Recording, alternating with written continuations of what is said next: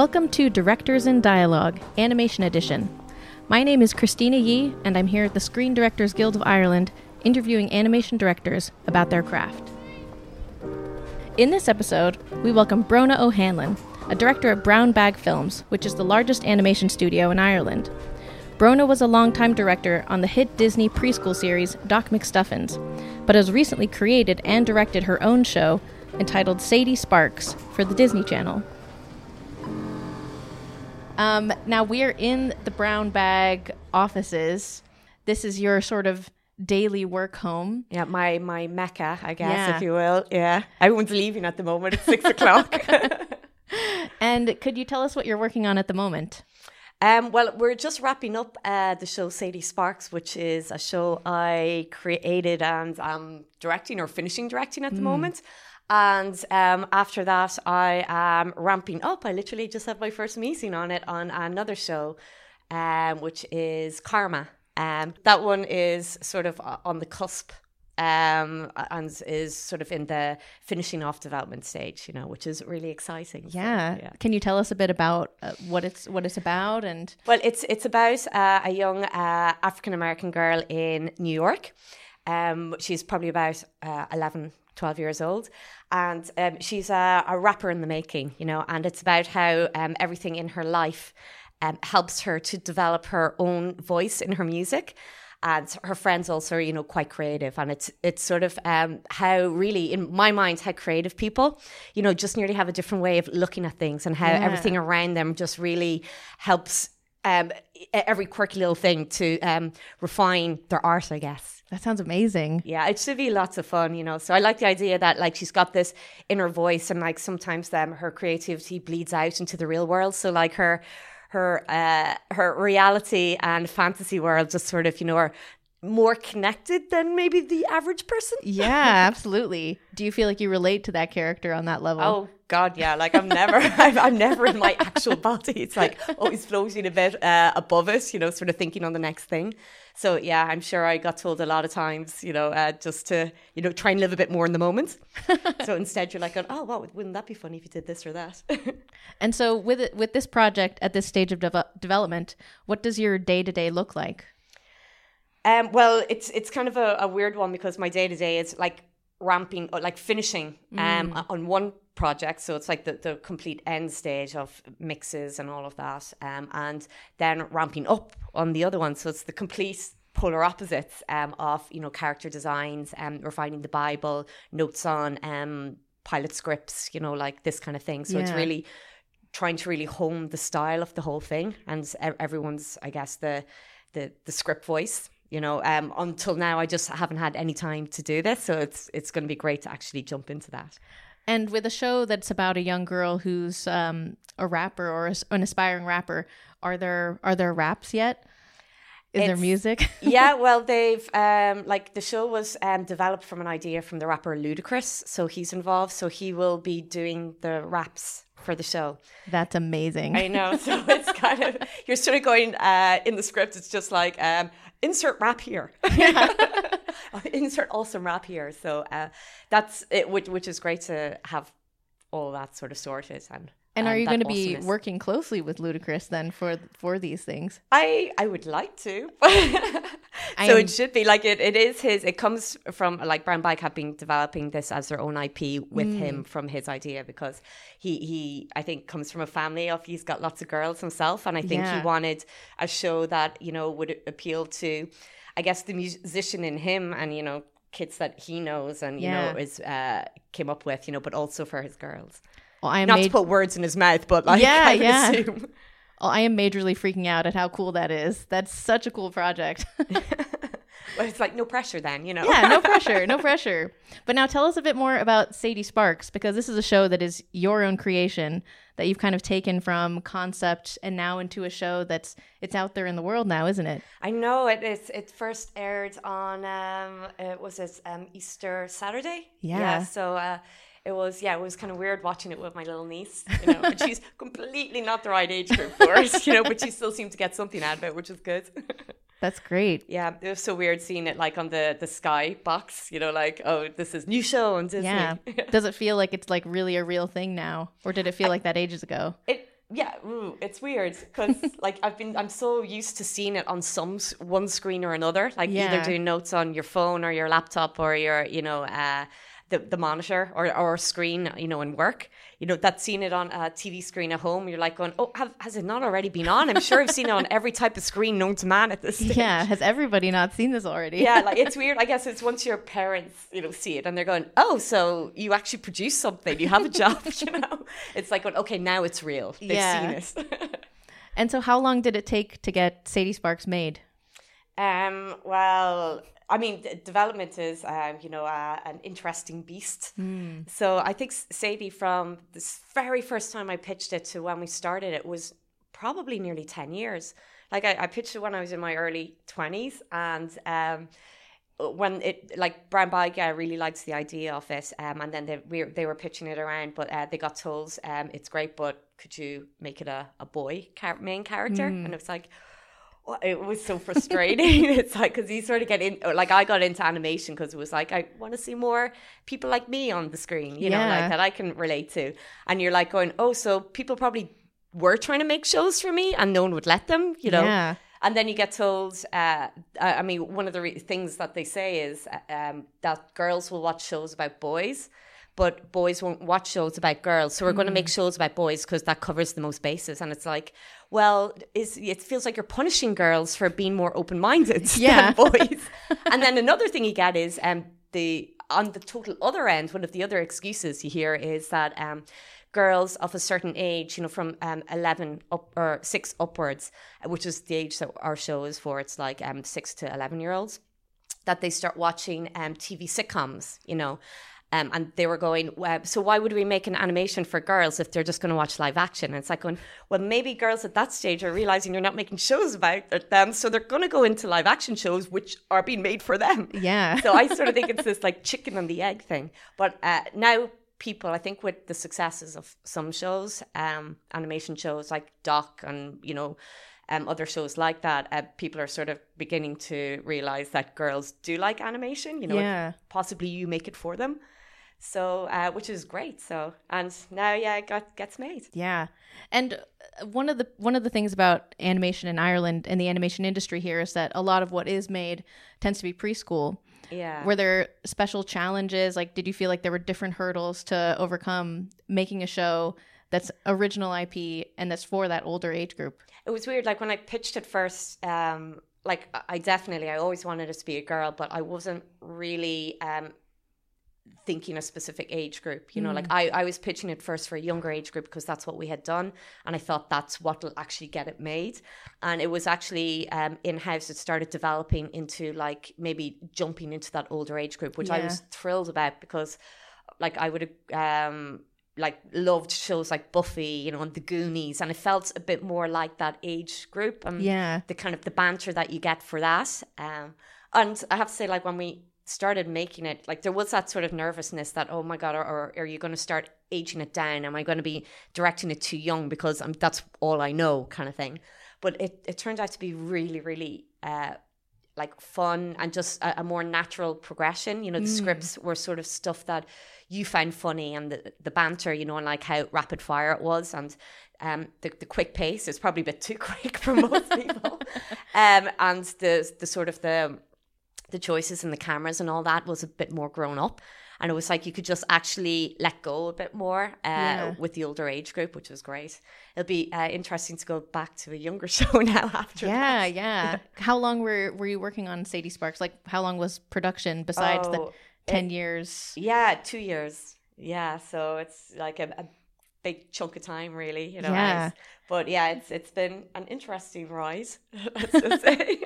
And do you have like a favorite part of that process? Well, I think when you work on a show for 2 years, I think you find something interesting, exciting about each stage.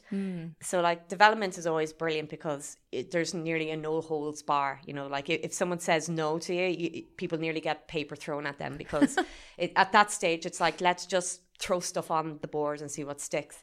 And then when you go into production, it's sort of seeing how that gets refined and how the characters are starting to, come to life.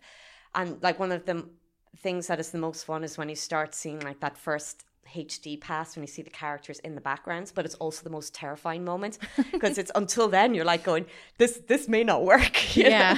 Especially in our show, they had there's two distinct settings in it, like the setting in the real world and the magical world. And the real world is 3D, and when they go into the magical top hat, the magical world is 2D animation. So to be honest, until we saw that in the HD stage, you're like going, how is like cutting between 2D and 3D going to work? You know, like, is it going to be jarring? Is it just going to be a smooth transition? And when you see that and you're going, oh yeah, okay, I think it works. You're going, thank you. Yeah. I have seen, some episodes of Sadie Sparks. I would say it works beautifully. It's amazing. Okay, it's beautiful. What made you decide to do it that way, to have the real world be 3D and the magical world be 2D? I think sometimes production can dictate certain things, and there was at a certain stage where it was like, well, if you do the 2D worlds, like all those sets, all those characters, well, this is what was thought at the time. So I was, in one way, you have it in your head to try and make it production friendly. And then sometimes having these obstacles actually help you come up with something like workarounds that actually makes it amazing. I think if I'd had a budget that was through the roof, I probably might not have thought about doing the 2D world in 2D. I would have just, it would have been easy to just go, let's just make it 3D. To be honest, 2D is just as expensive as 3D in the end. So I don't know if we saved anything, but I always loved shows when I was growing up, like the Water Babies, that went like from live action into like underwater, which then turned into 2D. It always seemed more magical to actually see a character physically go through a transition like that.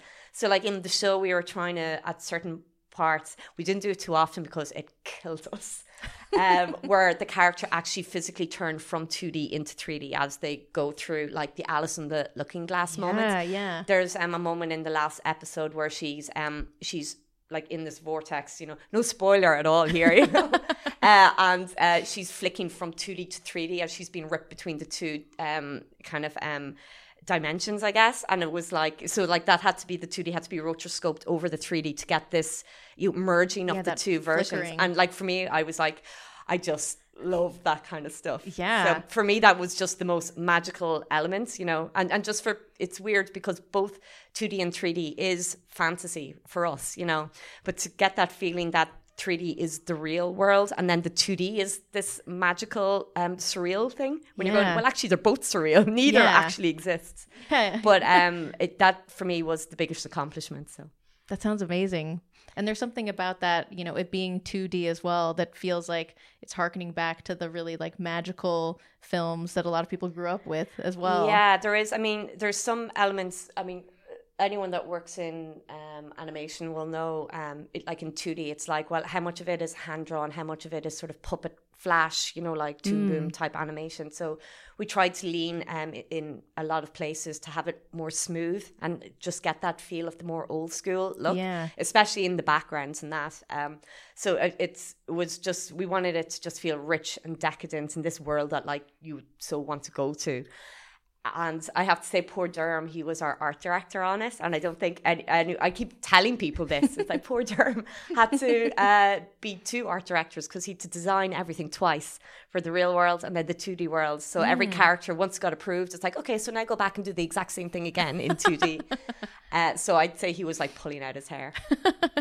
Yeah, lots of deja vu moments. I know, it's like, it was very interesting. And two different styles, two different animation styles, depending on what worlds you're in. So yeah, it was definitely interesting. We didn't do ourselves any favors. Now, you started out doing 2D animation in your own career. Yes, yeah. I mean, I was a computer phobic. I did not know how to use it. I think I did an add-on degree in Dún Laoghaire in interactive multimedia. And I think at that stage, it's where 3D kind of clicked a bit more for me. But definitely Brown Bag at that stage was a 2D studio. So we were, I came on board after Give Up Your Old Sins got the Oscar nomination. And I came on board to do the colouring on the series of Give Up Your Old Sins that came after it on the DVD. So at that stage, everything, we were doing smatterings of 3D. And finally, when I was doing directing of commercials, I would have been directing 3D in that. But when we decided to make the jump into just doing TV shows, that would have, at that stage, we were like purely a 3D company. So it was really nice to sort of hark back to your 2D roots on this show, you know, when you're doing the 2D sections, which I think amass to about a minute per episode. And you're like going, oh, it's like nostalgia. Yeah. So I guess when you were learning to animate, did you learn on paper or were you learning as like a 2D digital artist? I think I would have done both, because in Dunleary, you know, you would have had classes in both of them. But I think especially with 3D, unless you're like doing it like full-time 3D learning it, there's just so much to learn. So you're never really going to, in my mind, develop the strong skills to go into a company from college if you're just doing like a class in it, you know, a week. Yeah. You need to like just be 100% on 3D, and then also like 100% in one area, like lighting or rigging or animation or modeling, or maybe two areas like rigging and animation or something like that. So I think it's hard for students to come in to make that jump from college to a studio, especially since a lot of the studios in Dublin have now gone quite big. And we also joke in here to our bosses, myself and one of the other directors, that we started around the same time, and it's like now you wouldn't even hire us. Had we come from college, we wouldn't have had the skill set that you would now hire, and like look sort of where we are now in the company. So you don't know what people you're not bringing into the company talent-wise, because they just don't have the experience at the time that we now need. So. And would you say that's around, especially doing stuff in 3D, like for people who are in colleges or in colleges now, if they want a job at a company like Brown Bag, should they be looking to specialize in a much more extreme way than maybe they're being encouraged to do now? Yeah, I mean, I think I remember one girl that I knew, I got her, like she did work experience for 2 weeks here, and we don't do any more than that, you know, like otherwise it turns into an internship and, you know, this kind of thing, and then you have to like be fair and like offer it to everyone kind of thing. But I was telling her, you should just go and get 2 weeks work experience in every company in Dublin. Just go to each one and build up like a 2-month internship by going to every single company, which I think she actually ended up doing. So she got, and I said, make contacts, be Facebook friends with everyone. And I think she did work with a lot of the different ones. And I sort of think anyone who goes in and works for even like 2 weeks, or like even did that maybe in 2 companies, like, and got a month out of it, even in first year of that, I think they get a better clarity of what is actually expected of them, you know. And then I think you go back to college with just a clear vision of, well, this is what I need to do, you know, because like I remember being in college, you go in and you get to animate or make your own film, and you're like going, the world is my oyster. I'm going to create my Mona Lisa, you know. And I think sometimes if you go to a company and you see the structure and it's like, I don't need it perfect, I need it today kind of thing, it gives you that sort of clarity of vision. And I think also people want to they want to model their character, then they want to rig the character, then they want to animate it and go, this is all me.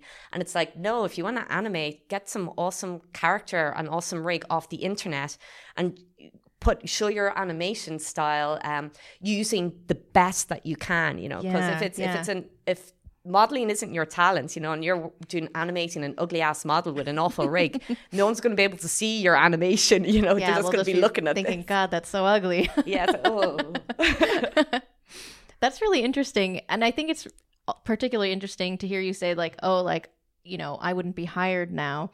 Because that's kind of also related to what's happening in the industry now, which is that it's this huge boom. Yeah. And that, you know, so many companies are hiring and they like almost can't keep up with the, you know, amount of crew that they need to get and find. Yeah. But in that same way, like there aren't so many people starting smaller, you know, companies who will do just about anything. Yeah. Like I think myself, I mean, when I started in Brown Bag, there was 4 people here before me.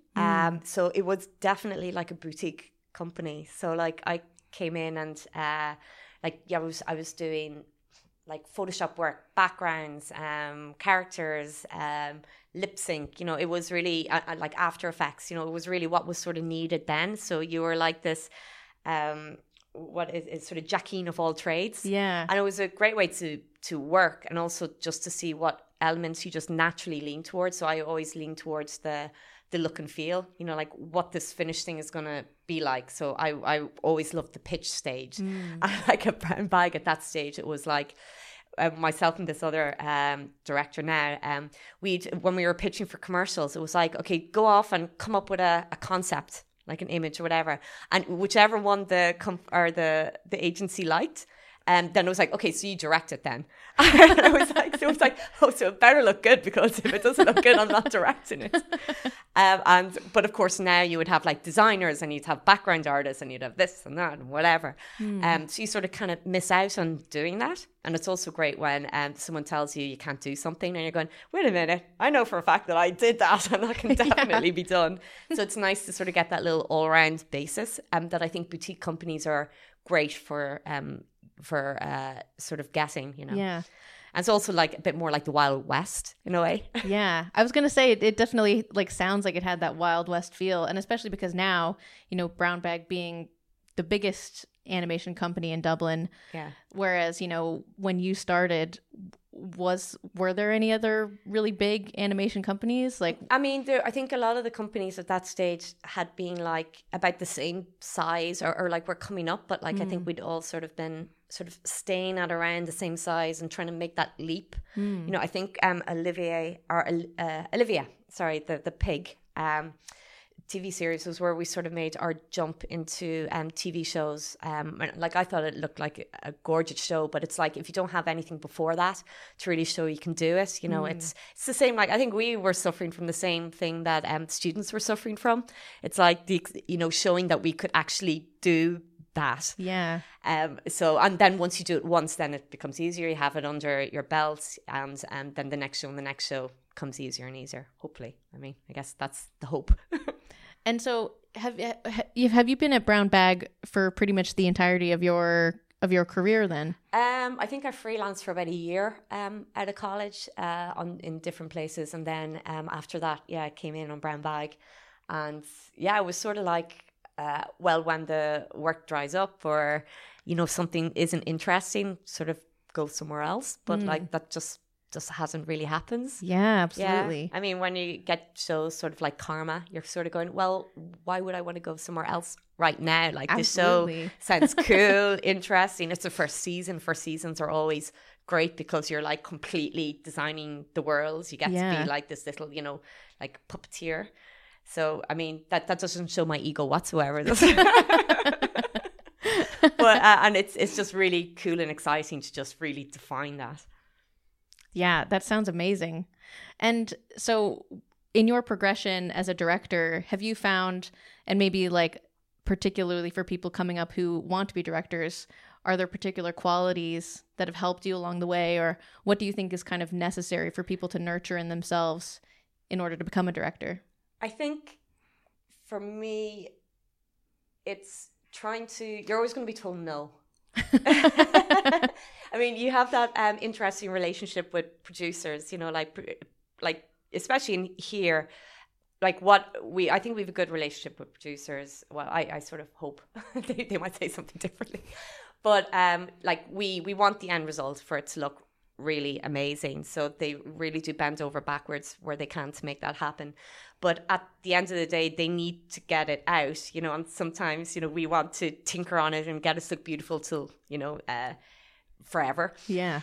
And I think it's trying to, when you're being told no on something, to just think of it more laterally. It's like, no, but maybe we can do this or that, and trying to find the fixes, or like smart fixes, you know, and there's always some creative way to twist something, and how to make a negative actually become more of a positive. Like I was saying with the 2D on Sadie, it started out as a budget related just thing, but now you're actually looking back on, oh, thank God they said that to me, because had I not had that put in place, this thing wouldn't have come off it. So it's trying to make negatives into pluses, you know. Yeah. And I think also it's trying to it's quite a stressful field. I think like it's always boom, boom, boom, boom, boom, as you can tell on my third cup of espresso right now. And I think it's trying to keep the momentum going, and keep it quite creative, and trying to work in a team like of all these other creative people, and bringing that all together and keep their momentum going, which Yeah. I'd say it can be quite hard when you're frazzled with stuff, you know, and trying to keep them not frazzled as well. So it sounds lovely, doesn't it? Why wouldn't everybody want to do this? Know.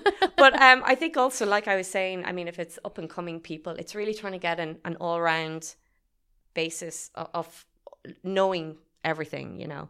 I think from working in commercials, which is great because when you work in commercials, you're doing a bit of everything. Yeah. It's really more fly by the seat of your pants. And I think then when you go into this section, or like then into TV and all of this, you sort of go, well, storyboarding might not be my strongest, but it's definitely not my weakest. I have done it before, you know. So you're always coming from it with some kind of a foundation in different levels or in different places. And I think one of the best bits of advice I got was there's about 5 different ways to skin a cat. And especially in animation, in something creative, there's no particularly right answer. You know, there could be 5 right answers, but sometimes you just need to pick one.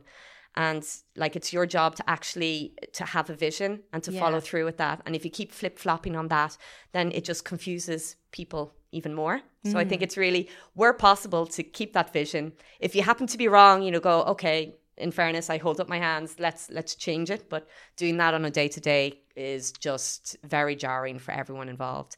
So I think where the buck stops, and you just have to make sure that you're quite definite on things. Yeah. And as you were saying, with the production times as they are, you're saying with Sadie Sparks, it was 2 years. Yeah. You do have to kind of keep your crew motivated for a much longer time than in comparison with live action. Yes. Yeah. So that's lots of fun, isn't it? This is why everyone loves working in development. It's like, oh, I'll work a bit on that show, I'll work a bit on this one.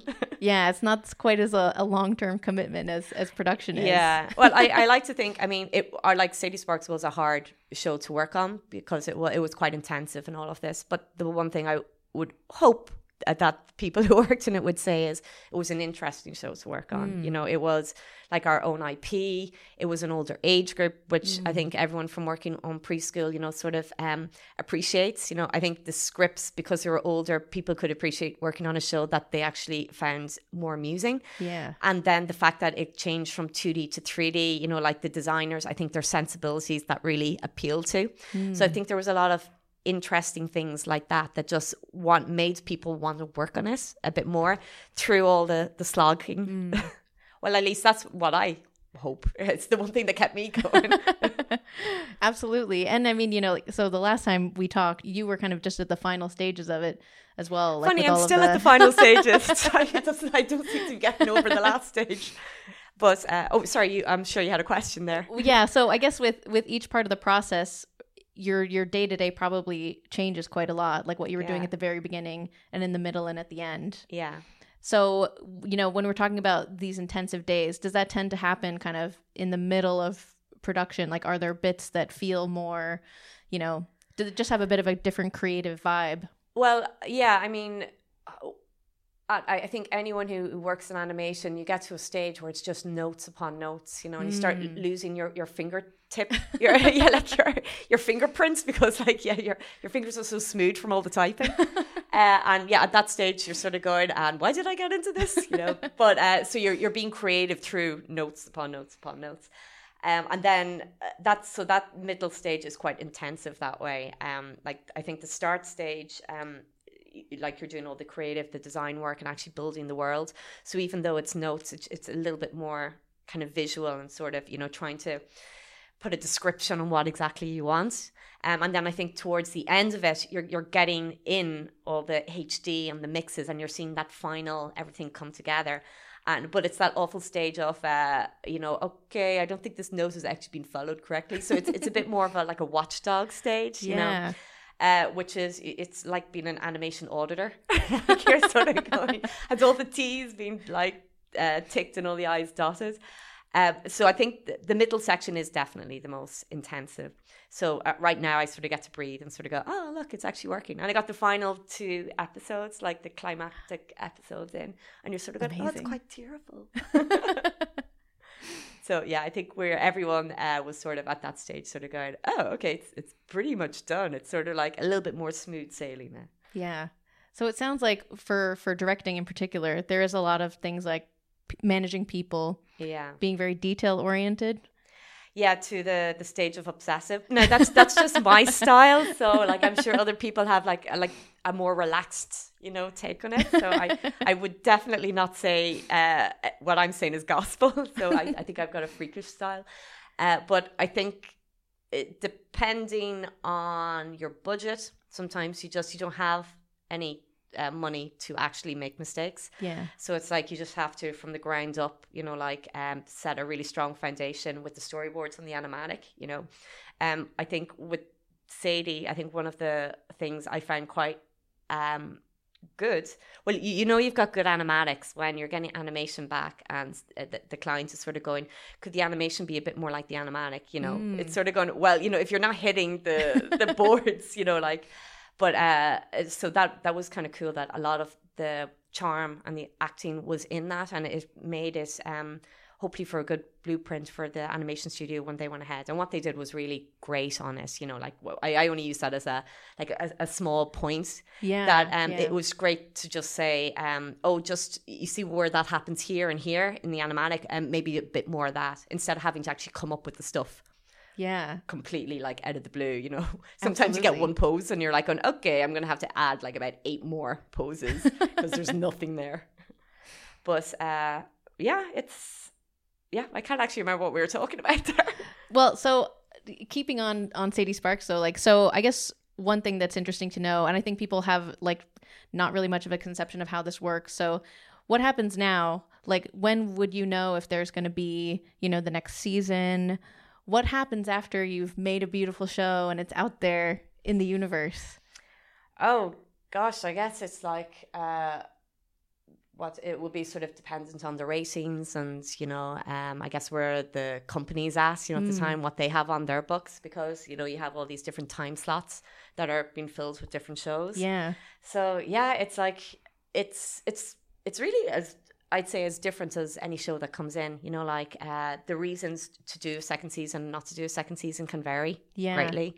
So I guess we'll just have to see what's what. Yeah. I think a lot of people tend to think, oh, well, this is such a great show. Obviously, there'll be a second season immediately. Yeah. But I guess you never know what's going on, in the backgrounds of different shows, reasons why it does or does not, happen. And then some shows, I mean, you look at films like Austin Powers, that, didn't do well in the cinema, but then they did really well in, probably back then it was video or DVD, was it? And then it's oh God, okay, we have to make a second season of this, So it's different shows do better, at different stages, you sell it to a different market and then it does really good in a different market. And then you're going, oh, okay, now we have to make a show because this really big market likes it.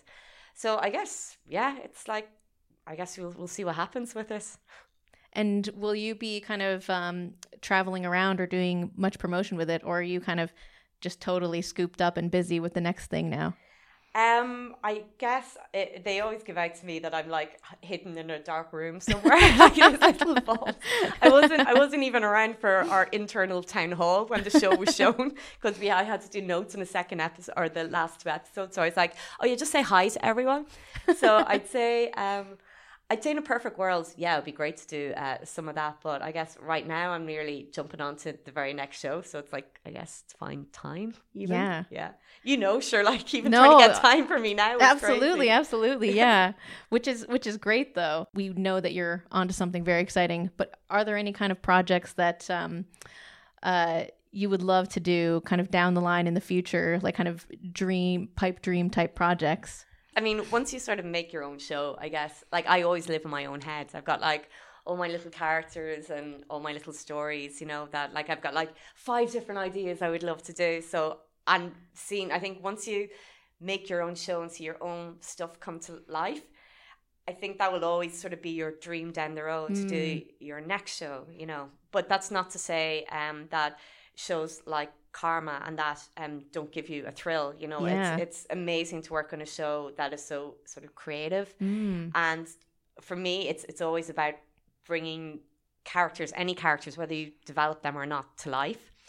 And I sort of think, I mean, you could say bring a book to life or this to life, but I think sometimes it's the shows that surprise you and then come out of nowhere, you know, Yeah. like Doc McStuffins, when we were given the script for that to read, you know, to do the character designs for, you're like going, oh, well, this obviously has been done before, like a girl that talks to her toys and is like a doctor, and you're like going, no, I can't actually think. And I'm a nerd, so I usually reference, oh, it's a bit of this, and I was going, oh yes, like Dr. Dolittle meets Toy Story, like that obviously has been done before, and you're going, no, it hasn't. And then you kick Amazingly, yourself. it hasn't. Yeah. Yeah, and you're like going, I guess it's the surprise of knowing what's coming down the roads, you know, Yeah. like why limit yourself to these projects that you sort of like have hopes and dreams for, you know, like say a book or whatever, when you just don't know what's around the next corner. Yeah. And what's it been like, you know, to be here at Brown Bag and seeing it grow from this small company into, you know, now a company that collaborates with Ludacris and has this show, which, you know, is like a huge hit that everybody knows. Yeah, well, I guess it's like you do Doc McStuffins, it's like it's all downhill now. It's like we'll never beat it. But it's weird. I mean, obviously I speak fondly of like having a company when it's at that boutique growing stage, you know, but then it's got its pluses and its minuses. You know, when you grow into a bigger company, it's trying to keep that creative force going, you know, and even when it sort of gets a bit more company orientated, you know. But like when you're a smaller company, like you've got that whole thing where you're begging, borrowing, and stealing. Now, in fairness, you're still doing that. But like now you've got people who'll do it for you. Back then, you were like just dragging people from their desks and going, "By the way, look, don't tell anyone, but could you do this?" You know, and that's actually quite cool, that Wild West feel. But like then you're sort of at that stage, you're kind of wondering when your next paycheck is coming. Absolutely, so yeah. it's great to sort of get that more corporate feel of, yes, you know, you have your holidays, you have you know, like this nice paycheck, you have, you know, you've got your company barbecues, you know, this kind of thing. But I guess, like I was saying, it's more trying to keep the things that made you a success at the start and keep that running through the company as it grows. Yeah. It was interesting you saying that about, you know, like all your holidays and your company barbecues, the kind of stuff that makes your parents think, oh, you have a real job. Yeah, I know. I think the great thing about my parents is I never at one stage once ever remotely got, you know, them questioning what I wanted to do. Like I always was going to go into art. They always knew this, you know. I think my mum was the first person who showed me an article on Don Bluth, you know, back in whatever. And I was sort of like, I always loved animation. I thought I was going to do like illustration or graphic design or something. But like at the age of something like 14, it was like, oh, you can do this in Ireland. So it was like from that moment on, it's like, that is what I'm going to do. And it was only when the recession hit in Ireland, and I think my brother and sister, like I think their jobs were ever so slightly in question, and my mum just made the comment, "Who knew you'd be the one in a stable job?" I was going, "Were you ever in doubt?" It's like, yeah. You go, I'm so glad you kept that to yourself. So you always knew then, you always knew that this or something adjacent to animation was what you wanted to do. Yeah, I know, that's really boring, isn't it? Like it's great. I talk to people in the industry, and you're like, you hear these amazing stories of like where they started and their progression, and like there's this one woman in Disney, you know, and she used to teach knitting, you know, and you're like, wow. you know, like, and then people who were social workers, and like they went and how their life shaped them, and then they got into where they are, and you're like going, wow, that's amazing. It's like, nah, I just wanted to do animation, so I went to an animation college and now work in animation. It's like story over. It's like no progression, no finding myself and then coming to animation. I mean, it's still an amazing journey, though. And I think a lot of people would envy that kind of clarity as well, just knowing. Or just bullheadedness, really. Which is maybe also handy for directing. I know. It's like, yeah, you're sort of passive-aggressively getting what you want. It's like, yeah, no, but can we do it? Yeah, so, yeah, but yeah, I don't know, maybe that is one of the things. I always think I'm a nice person, and then I hear from everyone, it's like, you're so stubborn. They can be one and the same, right? I know. I think your pluses stubborn. Are always a negative, aren't they? Nicely stubborn. How about that? Yes. Is that a thing, really? I'm sure there's an adjective for that. Yeah. So when you were graduating then, did it feel like, so you knew what you wanted to do, but did it ever feel like it was a pipe dream? Oh, yeah, totally. Like I'm the most practical of people. So it was like, I'm giving it 3 years and then I'm going to study and be an art teacher, if that's because my mum was a primary school teacher, and I was going, oh yeah, I love the idea of like teaching kids, art. But then I was thinking, oh, I'd get so annoyed if it was ones that just took the class, as like a DOS class. They would that would really bug me. But I think, I was doing the freelance work for a year, and I knew it's like, I cannot do freelance, chasing people for money. That is, I cannot do that for the rest of my life. So getting into Brown Bag was brilliant, and you're like going, okay, I'm going to stay here, see what happens. And it was just the idea growing actually with the company is just an amazing thing.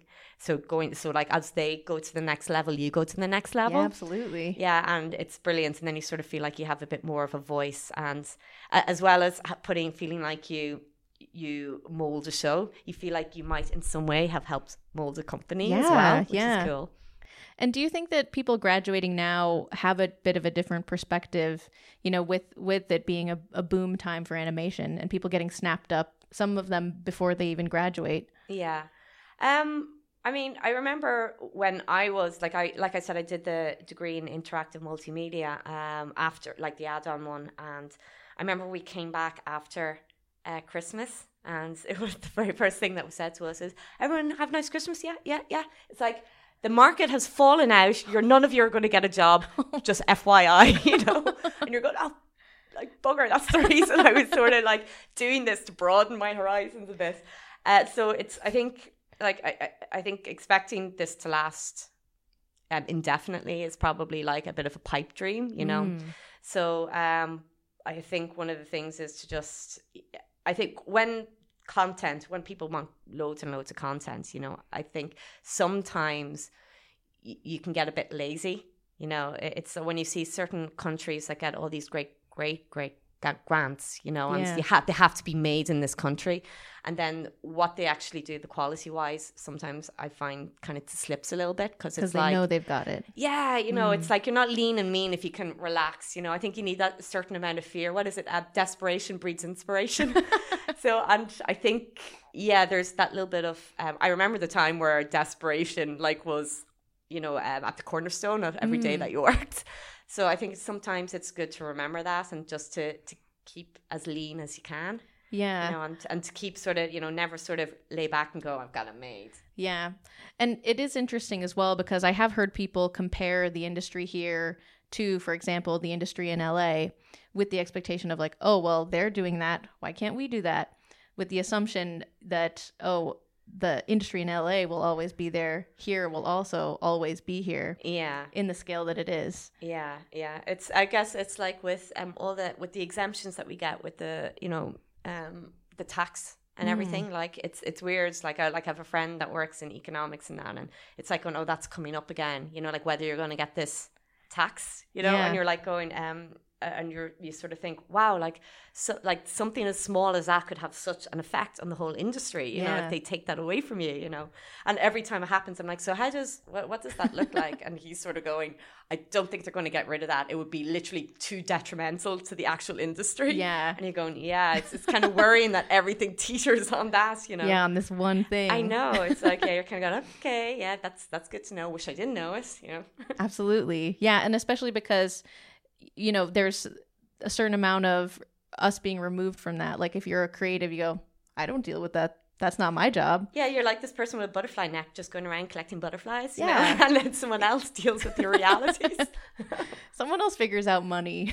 I know, it's weird. Sometimes in here you get treated sort of like going, don't worry the creatives. They may not be creative if they're worried, It's because you just don't know what makes someone sort of tick in that way. It's like going, if you can work under stress, that's brilliant. But like some people, it's like, no, like don't go near them. Just let them do what they're doing. They're doing something right there. Don't mess with it. Do you think that there is something to be said though from being removed from certain practicalities? Like, on the one hand, it's probably good to know and good to be informed generally, but on the flip side, there's probably nothing that we could do about whether or not that, tax allowance is renewed or not. Yeah, that's true. I mean, well, I guess, you have so many people in the industry, like, and bosses, like our boss, and all that would be very much, involved in, making it aware and trying to keep that torch flying. advocating for it. Yeah, you know, and I'm sure in all the different groups like Women in Animation and all the other Directors Guild and all, you know, that they're flying that flag, you know. So I think in one way it's like you don't want to think, oh, there's better people than me doing it. You know, I guess you don't want to like fob it off to other people, but it is comforting to know that there are people there, you know, having your back. Absolutely. It's really interesting to think of it that way, that, you know, we're basically living in a very good time where we're being given the opportunity to be creative, because there is, you know, there is a machinery that's bigger than us that's kind of working away and allowing money and investment to come into Ireland. Yeah, that's true.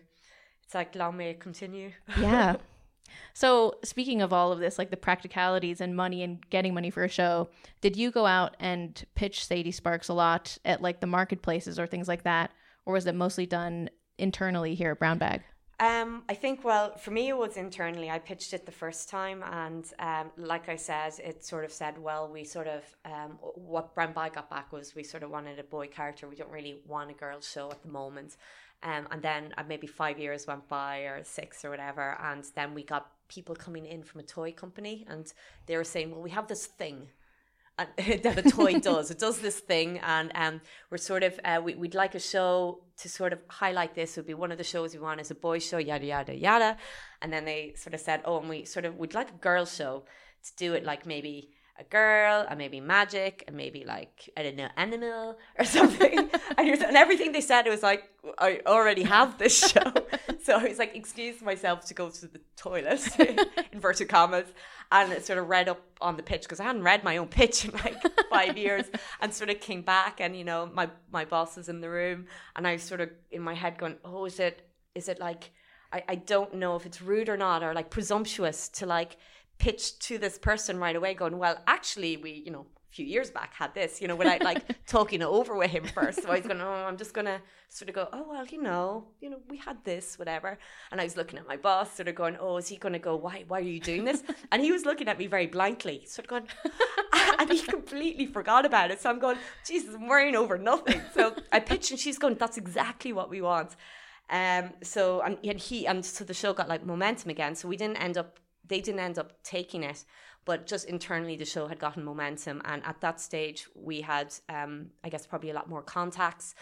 Shows like Doc had happened in the meantime, so there was quite a boom for like female orientated shows. Yeah, so it actually became like a case of that it being a show for girls was a plus, not a negative now. Yeah, so it's sometimes it's not that a show is bad, or it's just timing is key sometimes, and I guess it's to know, or to be able to step back enough from your show to go, this isn't a bad idea, it's just not the idea that's gonna get sold now. Absolutely. And people do forget that as well, that it's not just about whether your idea is a genius idea or not.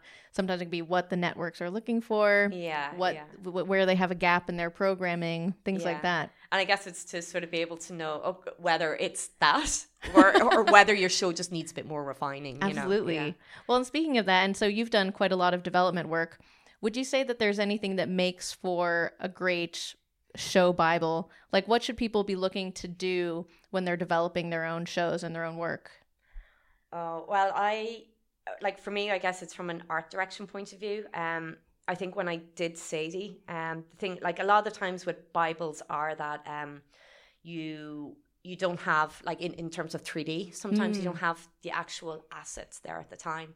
And from my point of view, I always like to say it with an image. You know, sometimes you're selling characters, you know, so it's like to get that one image of your main character that just shows everything that you want to say, the twinkle in her eye, the side smile, you know, like the pose, like everything in that image is like pushing people to just identify and wanting to make that show. And I wasn't in the room when they sold Sadie, but they said that the image that we had sort of done for it, when it was on the table with the other images, that everyone's just sort of gravitated towards it, you know, and it looked quite rendered. They actually thought it was 3D already. Oh, wow. And it was, I think it's really just to sort of get that across to people, you know, that they already feel they know the character. Yeah.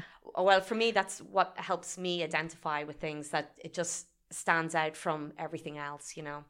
and not always that like hero pose, you know, the way it's like the hands on the hip, you know, whatever. Yeah. You're sort of going, well, is that really her, or is that just the cliched, you know, like the two characters leaning back shoulder to shoulder in the 80s movie. And you're going, well, is that really who your character is? You know, like if you can show it in just a really unique way, that's all them. Yeah. And would you say that is, you know, the most important part is getting across your characters? I'm trying to think on the last show that I sort of got across. I mean, like they always say, and I do feel it's the same. It's like trying to grab people in a few sentences right at the start. Like if you can't say it in 2 sentences, you still have to work on the idea. You know, it's like how to succinctly put across, you know, that people go, yeah, I get it. You know, and everything else is just reeling them in. It's really interesting to hear you talk about that in terms of the images, because I was just reading a little bit about the development of Avatar: The Last Airbender. Yeah. And one of the funny bits about it at the start was one of the creators said, I had just drawn this guy, like, you know, and he was herding some air bison. At the beginning, they were like, he's just an air guy herding some air bison. It's perfect. Yeah, he's an air guy. Right away, you're like going, I get it. Yeah, he's the air guy. And it's like funny how all of the stuff that changed around the show, that was still the core of it. Yeah. You know, like his little sketch of this like little bald kid. Yeah. He's an air guy.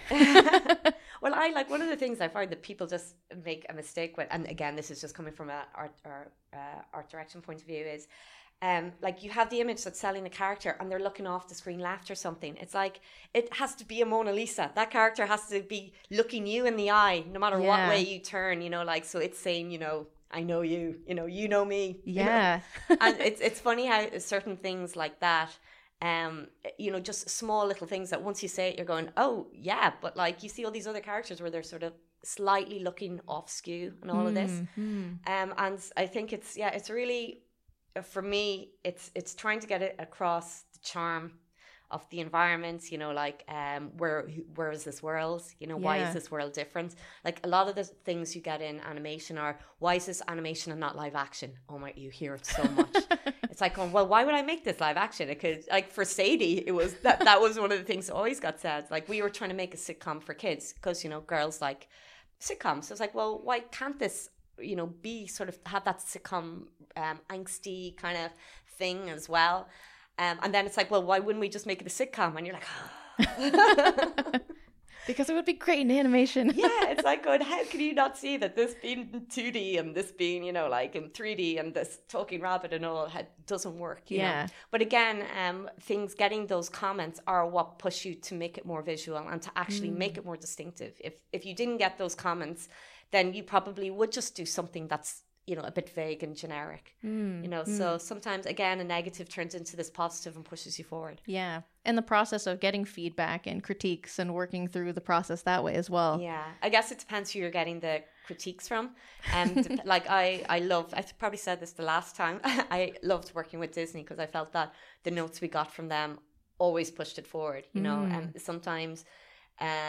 you know, in the past you might get a note and you're going, well, this is more like a difference of opinion as opposed to something that's the moment they say it, you're going, damn, we have to do that because now I can't unsee that and this would just make it so much better, you know. And it's great when you get those type of notes because you're like, at the end of the day, everyone wants to make it better. And sometimes it can be a case of if you've too many people just giving an opinion for the sake of it, it starts diluting the whole look, and it's not actually making it better, it's just making it more generic because everyone's changing and tweaking it a little bit. You know, and it's always good to stay away from that and just to have this clear vision where everyone's on the same path and just bouncing off each other and going, just getting it that next step. Well, and as you say as well, like being basically the backbone of the project and using that stubbornness, you know, to say like, this is the heart of the show, you know, move it forward, but keeping a clear vision for it. Well, I don't know how that happened. So hopefully it did in the end. But like, I think when you're on a show for as long as we have, I mean, like it has been in my head for like 10 years. And like for all the stuff that's on the page, there's all the stuff that isn't on the page that you just know, you know, like the way people just ask you a random question about the character and like right away you're like, oh, well, of course they do this. They wouldn't do that. That's so not them. You know, because you know that person. Yeah, you know that person. So it's like sometimes I think Jenny Stacey, our like development guru, would sort of say sometimes it's just getting what's in your head on a page, you know. It's yeah, absolutely. yeah, so it's people and writers and all that sort of saying, well, what would happen in this situation, you know? Yeah. Yeah, which is the fun thing. That's great. Well, thank you for doing this interview, Brona. And I just want to end with one last question, which is if you have any piece of advice that has kind of stuck with you over the years, or anything that you would like to pass on. It can be a short or long piece of advice, just anything that you would love to say to people who are coming up in the industry, you know, students or young professionals. Well, I guess I think it harks sort of back to, I guess, what the boom time and the non-boom time kind of thing. Like when I started, it was more of a, you were hungry, but like you were hungry, desperate hungry kind of thing. So you were doing everything. Like I was like a workhorse, you know, and I always wanted to be on the new thing, because if you weren't on the new thing, you weren't on anything, you know. So I find sometimes when people come to me and they're going, like they've say sometimes you get more work or whatever, or like they've sort of asked for sort of more work to do or to push themselves forward to the next level. But then, you know, like you realize at that stage that sometimes you've bitten off more than you can chew, and you're sort of going, look, just fake it till you make it, you know. And like, even if you've bitten off more than you can chew, it's like, well, just try and make it work, because the thing that people appreciate is when they give something to someone and they're running with it, and it's like it's in safe hands. Yes, it's hard, you know, they're going to have sleepless nights over it, they're going to be working ages on it, but like it's hopefully to get them to the next level. Yeah. So it's just to know when to knuckle down. And I guess for me, the biggest like trifecta is someone who is very creative, fast, and just runs with something and just makes your life easier, you know? So, and when you get that in an artist, or I'm sure like an animator, you know, like the animation directors would probably say this too, they're just worth their weight in gold, because like I have in the past had it in designers, because I would have worked with that, where they're just like, the only time they come to you is like, we could do this to make it better. And you're like, oh, I love you right now. And you just want to hug them. It's like, you do that, you know? And they never come to you and just say, this will take me 3 days longer, or I've got so much on, I can't do this, you know? Yeah. And I know that's awful, because I've been in that situation where like you're being worked to the bone, you know, actually I still am. But it's, I guess, for me, it's try and keep hungry. And just to see what the next step is going to be. Absolutely. And again, I think a lot of people, I find that people in this industry, maybe it's just in life in general, like separate into two types. There's people who just sort of will go, oh my God, I can totally do this. And then you find out later that they can't. And then there's the ones that are really good, but sometimes don't go forward for something because they're not sure if they're at that stage to go ahead with it. Yeah. You know, and I sort of say, just look, if this is where you want to go, start putting your name in the hat for it even before you think you're ready for it, because it's going to take about 2 or 3, 4 times before you might be ready, or that it's your turn. Yeah. And if you're waiting until you actually are ready, it's still going to be 2 or 3 or 4 times, and you're going to get really frustrated, you know. And it's like, so fake it till you make it. Put your name in the hat before you're ready, and it will just, you'll start being in people's heads as she's or he's like really eager, you know, and it's like, oh, she really wants this, and then as you keep coming back, it's like, yeah, I think they're ready, you know, like let's give them a chance, you know. But if you're going to wait 2 years until you actually think you're ready, then Jesus, you're wasting time. Absolutely. Yeah. Oh, and one last thing. How can people watch Sadie Sparks, or where will they find it? Oh, it's on the Disney Channel on Saturdays at 8:30, and then I think it's repeating then, you know, as you do on the Disney Channel. I don't know if it's on during the week at the moment, but yeah, just get up really early. You know, perfect. Like, who needs to sleep in on a Saturday? Yeah, it's Saturday morning cartoons. I know, it's fine. It's fine. You know, you can just sleep on the couch after it's on. Exactly. Yeah. Great. Well, thanks so much, Brona. No worries. Thanks so much for joining us, listeners. To find out more about our guest, the Screen Directors Guild, or its animation branch, the Animation Alliance, go to www.sdgi.ie.